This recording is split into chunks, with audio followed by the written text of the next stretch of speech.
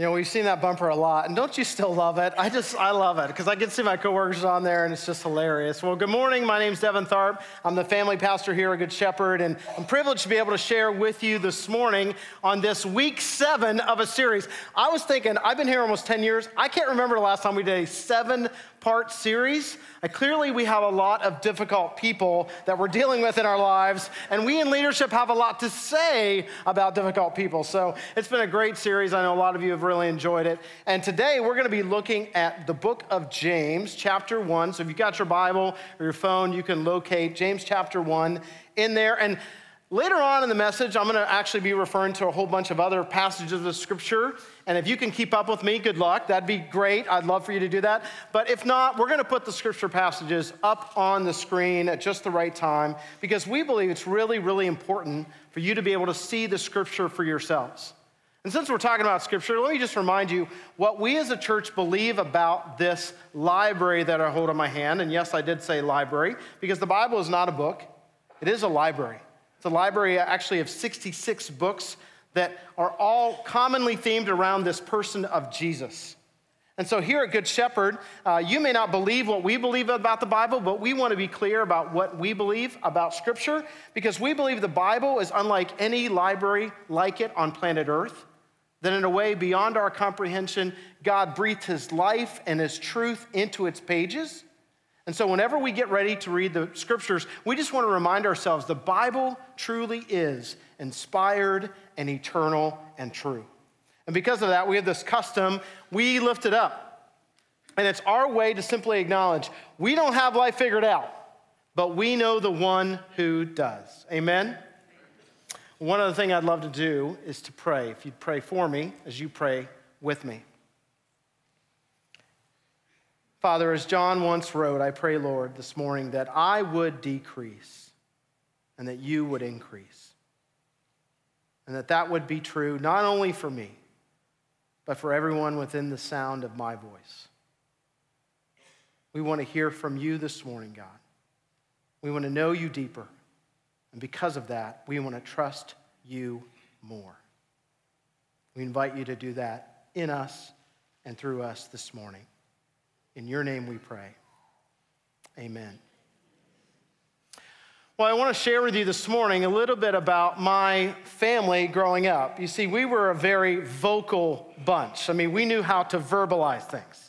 We were more than willing to tell you what we thought. I mean, if you thought something in my family, you could say it. And that would happen even in conflict. I almost would say, especially during conflict, we would verbalize things. And sometimes we expressed ourselves loudly.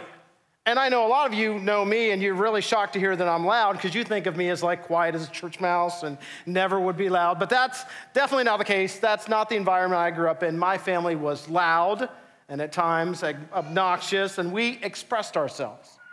Well, growing up into high school, I get to the point where I have some challenges with my parents, like every teenager, and I push back against them. And so at times I would yell back, I'd raise my voice. And I recognize now there were so many times when I was disrespectful to my parents. But there were also times when I was simply living in to the culture that my home growing up had. If you wanted to express yourself, you said it. You said it loudly and clearly. Well, fast forward a few years later, and I go to college, and I meet this young girl from North Carolina, and we start dating together. We date 3.5 years, and immediately after graduation of college, we get married. Of course, go on our honeymoon, and after the honeymoon ends, conflict begins. Can I hear an amen?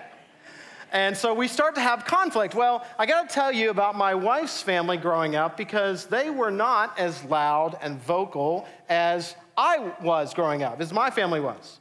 They typically handled conflict in a quiet manner and kind of came at it more passive-aggressively. Now, don't hear what I'm not saying. I'm not saying my wife is quiet or passive. But her family growing up, that's the case, and that's the environment she grew up in. And so I come from this loud, when you're in conflict, you yell, you shout, you tell everybody what you think.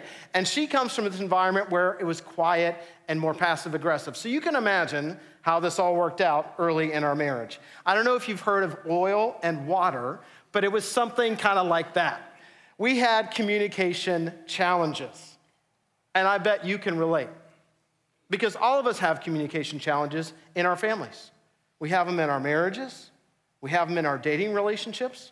We have them with our children. And even beyond our families. We have communication challenges with our coworkers, with our neighbors. HOA Facebook page, can I hear an amen? And even with our friends. We have communication challenges all over the place. And what do we do in our relationships with other people when we need to have some crucial conversations? What happens when we need to have a conversation about something difficult with someone that we might find difficult?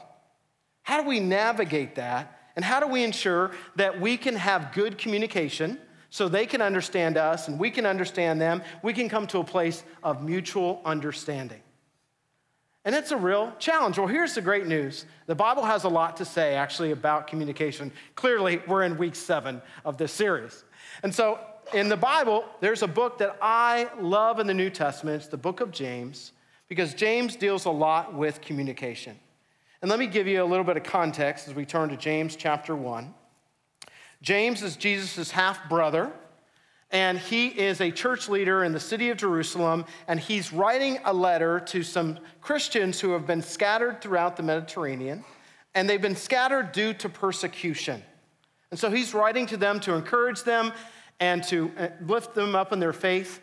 But there's also been some communication challenges among these pockets of Christians that are scattered. And so he wants to address these communication challenges. Now, here's the thing about James that you have to know.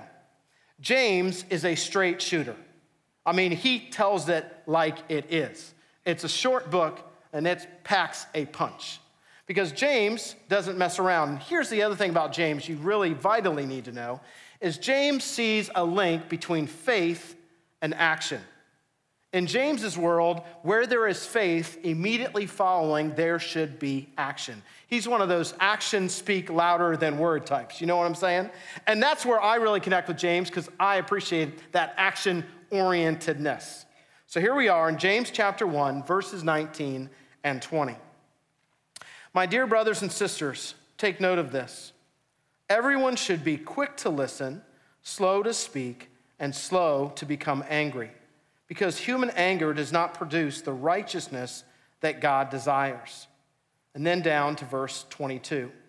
Do not merely listen to the word and so deceive yourselves. Do what it says. Did I tell you James cuts to the punch? He gets right to it. He says, hey, there's some communication challenges here, and we need to address them, so I'm going to address them head on. He says, quick to listen, slow to speak, slow to become angry. And he says the result, if we don't do that, if we don't live that out in our life, the result is that it's going to actually stunt our growth in our relationship with God. It's going to hurt us becoming all that God wants us to become.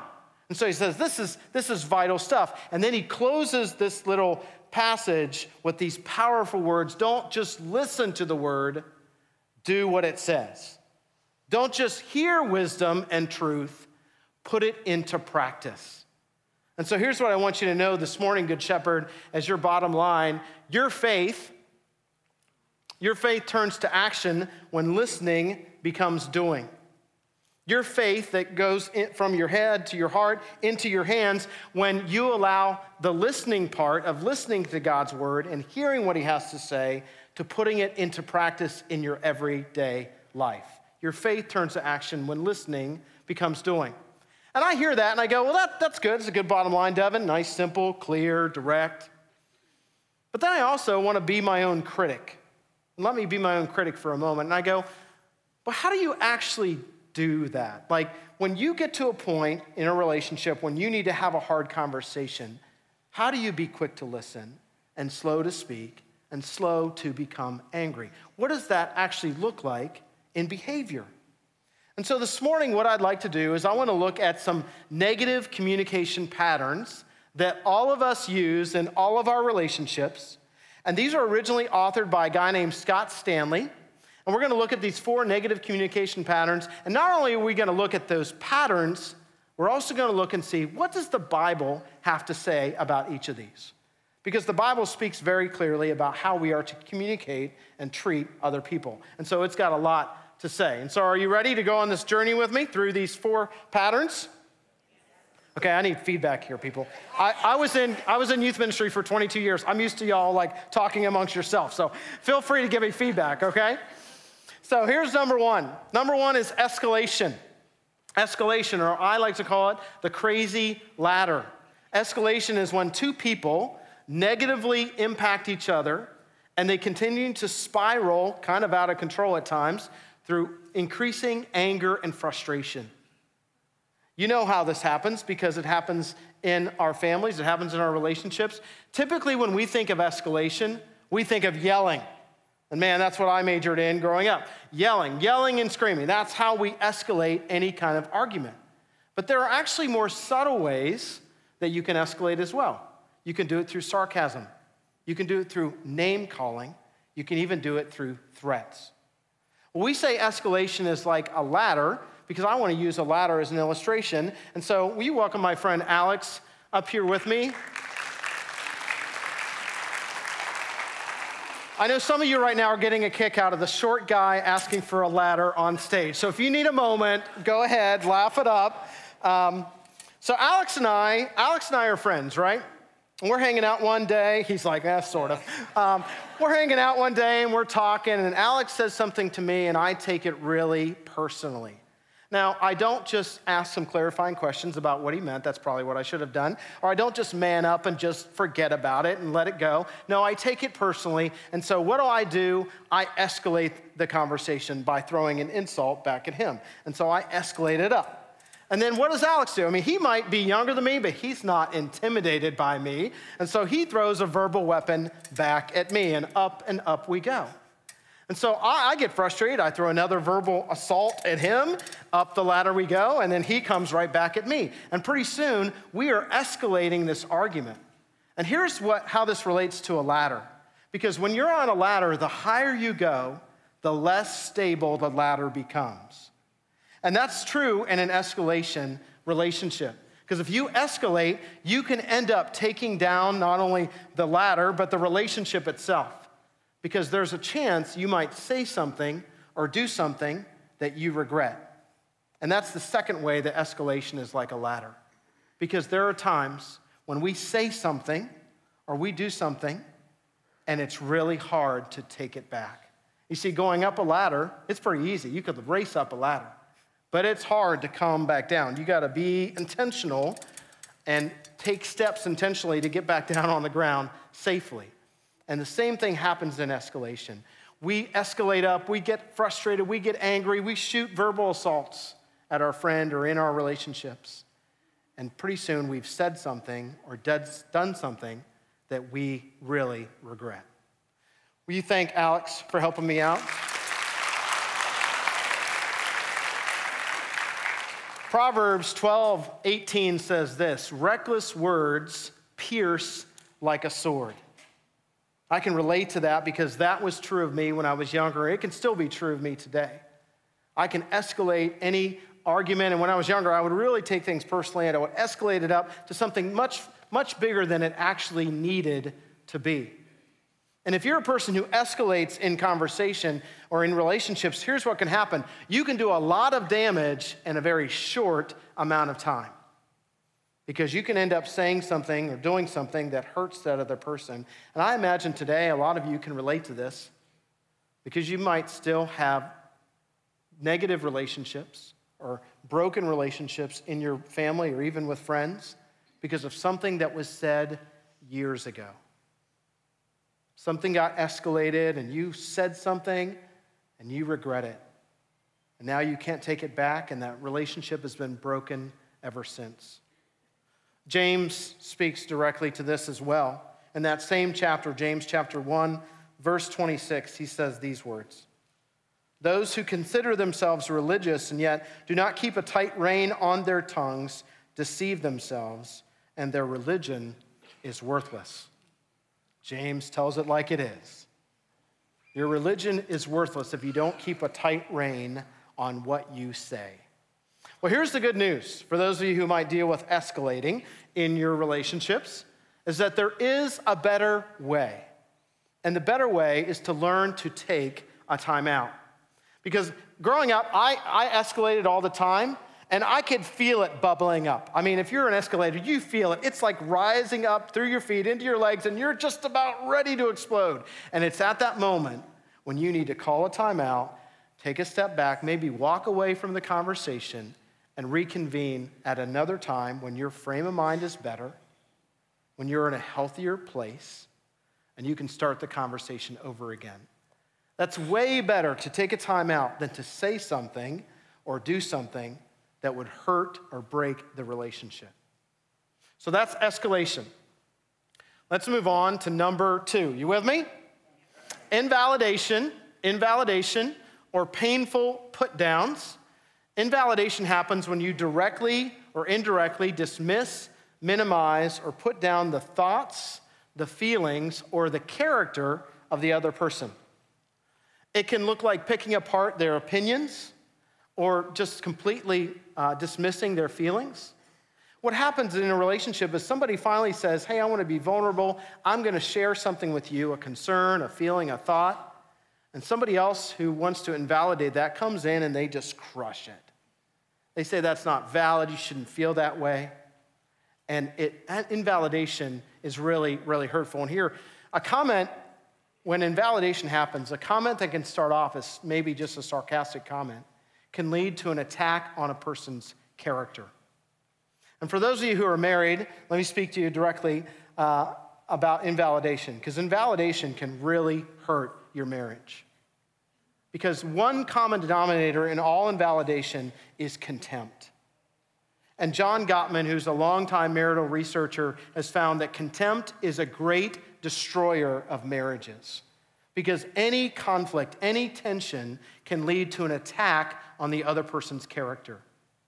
So contempt is a real concern. Well, Jesus talks directly about this, about attacking another person's character, and he does it in Matthew chapter 5. Matthew chapter 5 and verses 22 and following. But I tell you that anyone who is angry with a brother or sister will be subject to judgment. Again, anyone who says to a brother or sister, Raka, is answerable to the court. And anyone who says, you fool, will be in danger of the fire of hell.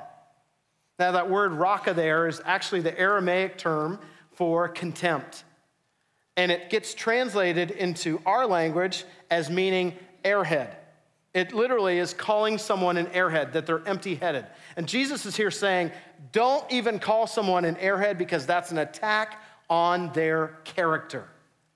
We will have none of that, according to Jesus. So here you have Jesus and a whole bunch of research, at least around the marriage relationship, saying invalidation is not okay because invalidation hurts. And what happens with invalidation is it actually increases the barriers in any relationship.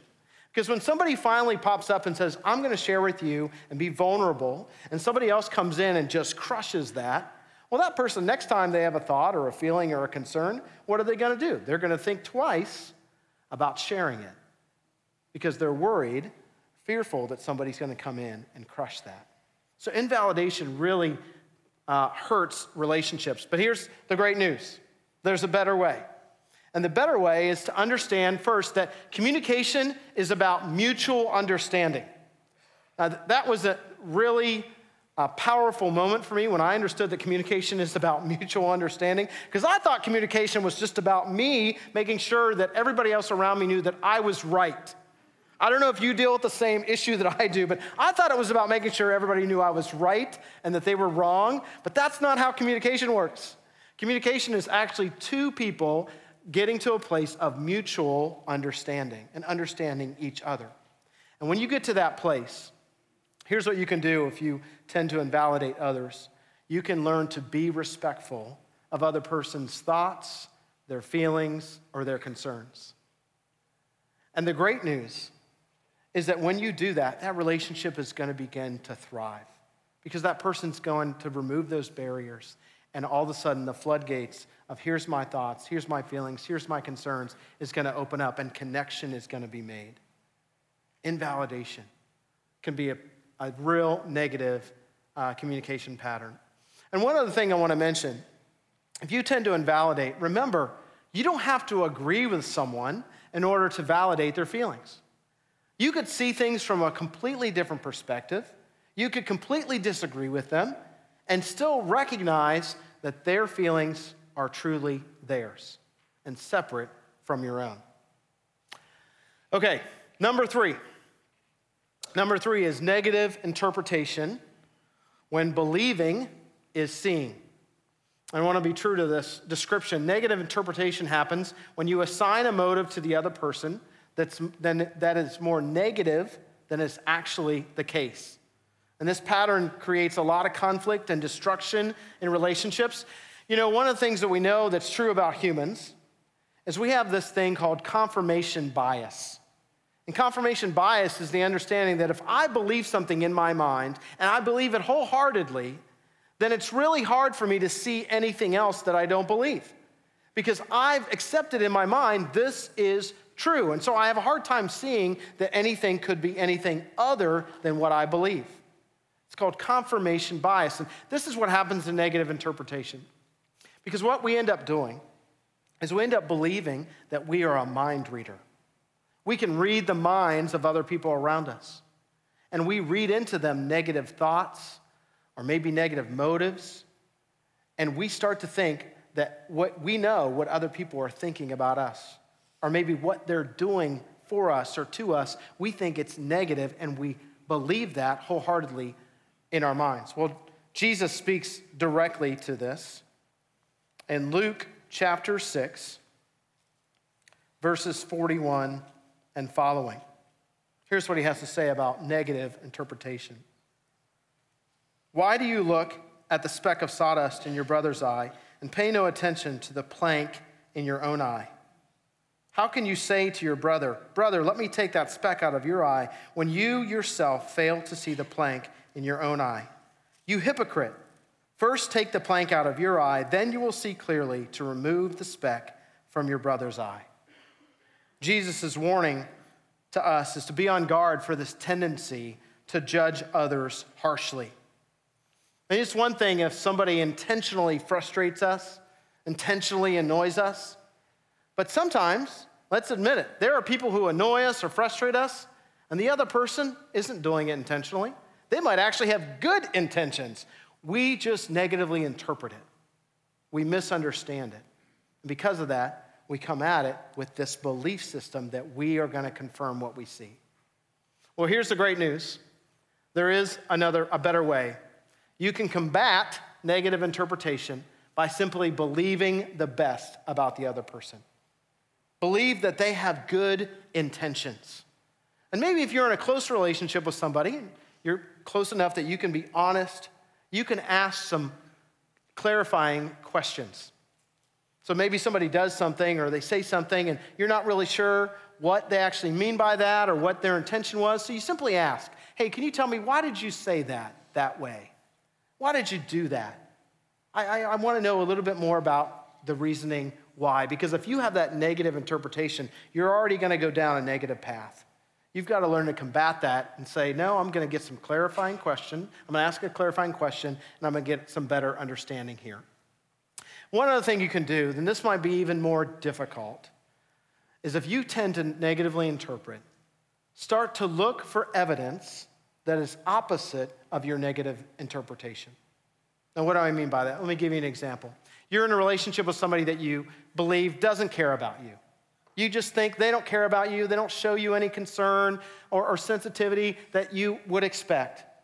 So you have this negative interpretation about your relationship with them. You've got to learn to look for evidence to the contrary of that. Do they do things that are nice just for you? Do they offer things up to you that they know you enjoy? You look for that evidence and it's going to counteract that negative interpretation mindset that you can bring. And that will counteract that negative communication pattern. Okay, you ready for number 4? Oh, that was pretty quiet.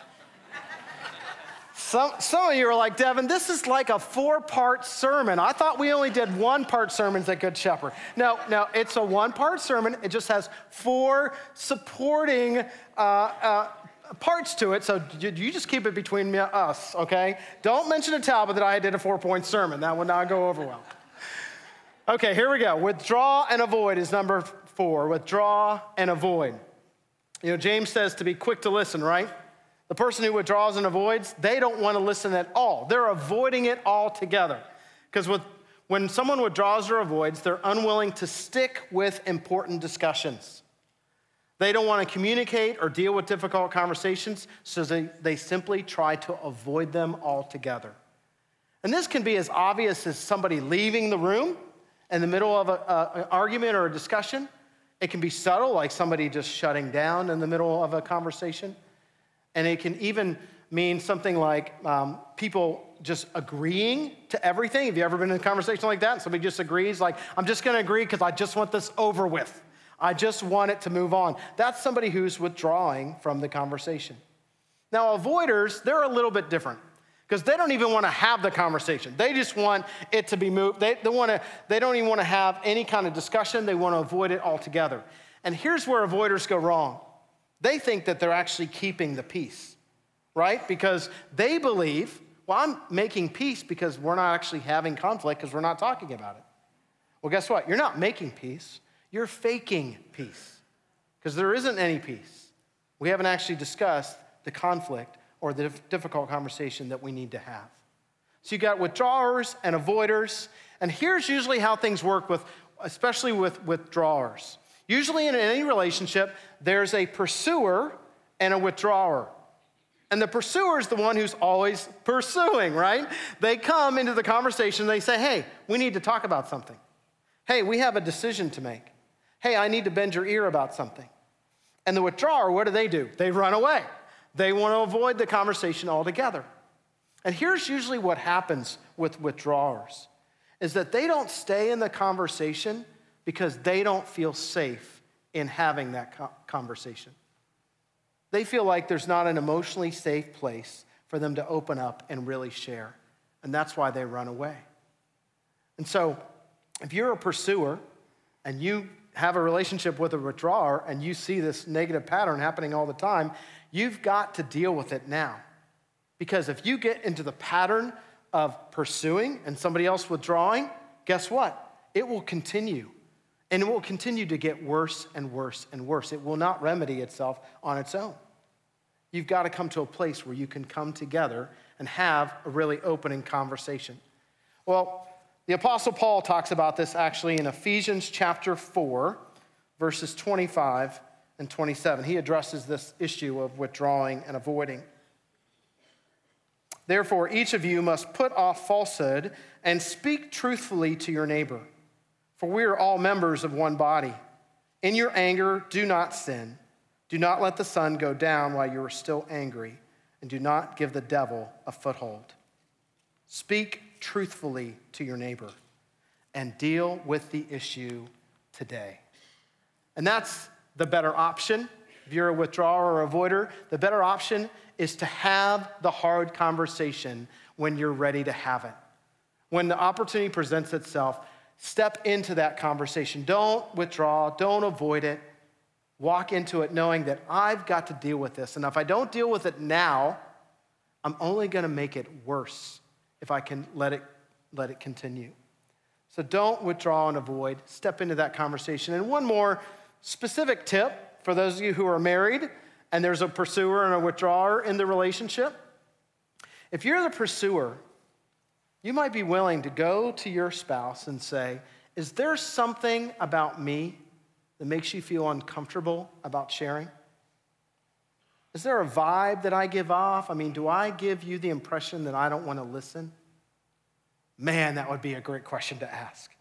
And if you're a withdrawer in that moment, do not withdraw. Step into that conversation and be honest with your spouse, because that might be a breakthrough moment in your relationship that helps you to communicate more clearly from this point forward. Well, you've heard all 4 of these negative communication patterns, and I have no doubt there was probably a moment when you were like, that's my sister, that's my wife, maybe that's my brother, or maybe that's my boss.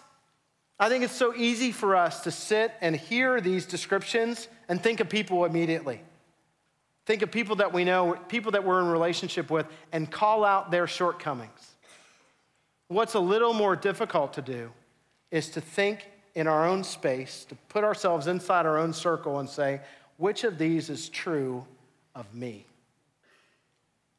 Which of them do I live out in my relationships? Because there's a chance that we dip into each one throughout our life in different relationships in different contexts. But typically there's 1 or 2 that we default to. So this morning, what I'd like you to do is we remember our bottom line. Your faith turns to action when listening becomes doing. We don't want to be a people who simply listens to God's word, listens to his truth. We want to allow his truth to change us, to mold us, to shape us into the people that he wants us to become. So with that in mind, I want to invite you to just simply sit and reflect.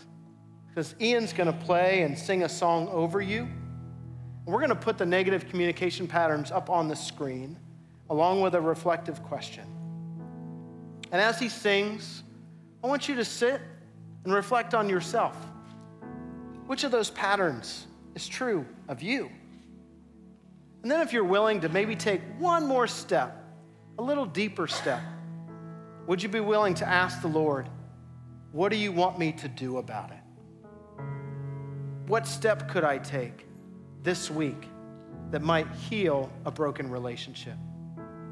What courageous step could I take that might change my pattern of behavior? I invite you to reflect, to ask the Lord to speak. Because the Holy Spirit, he wants to nudge us. He wants to prompt us so that we can become more of the people he desires us to be.